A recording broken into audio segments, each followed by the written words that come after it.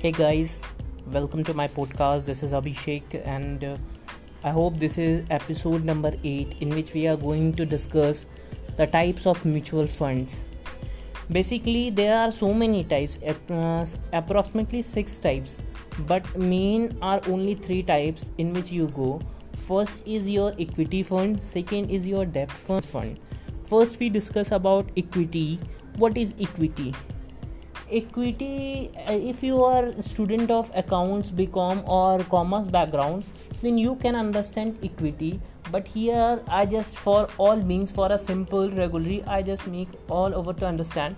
Equity is means liquid means paisa, and paisa means that money which is easily handable from one person to another person, which is high risky. If you lost your money, that nobody will be able to recover.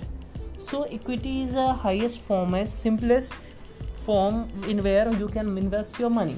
So equity is also of 3 types: equity of large capital, equity of small capital, equity of mid capital.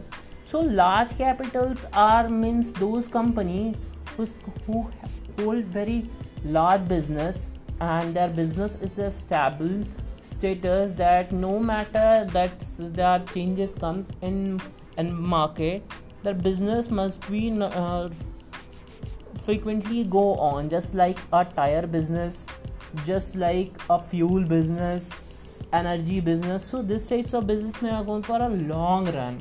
There isn't affected by any changes in a market, get affected but not such like that.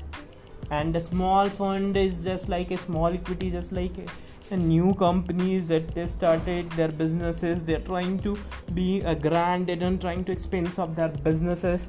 So this type of company are considered as a small capitals equity shares. So this type of company may get affected when the market scenario get changed. If market scenario is positive, they may go for a long run, give highest return. If market is negative, may they give negative return, they get very down. Second and third one is your medium means those company who are sustained in a market for a long term, but not for very long terms. They are profitable but not so much. They are good as large capital, but there is a chances of a risk as a small capital.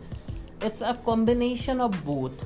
You can understand, just like example, a pizza of Domino's is a large capital, but a pizza of some Pizza Hut is mid capital, and a pizza on wheel that you get me in a footpath side is your small capital. Okay, so this is the same scenario. If I take an examples, so I like to take an Apollo Tires as a large capitals, banking sector as a mid capitals, and some new business like shops as a small capitals. After that, the comes of the debt.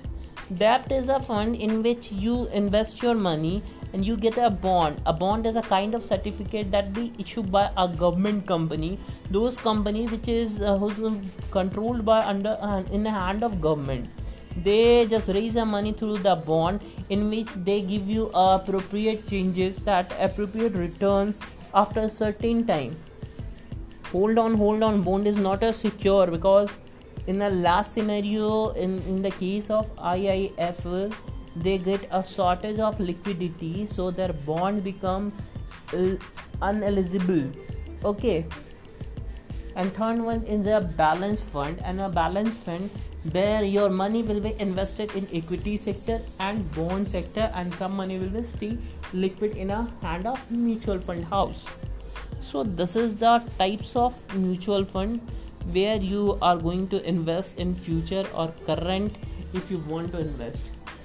In next episode, we will discuss why we should go for large capital if you want to invest in your fund in a mutual fund, and why I suggest you large capital.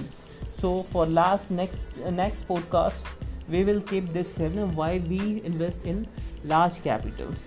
That's all for today. Thank you guys.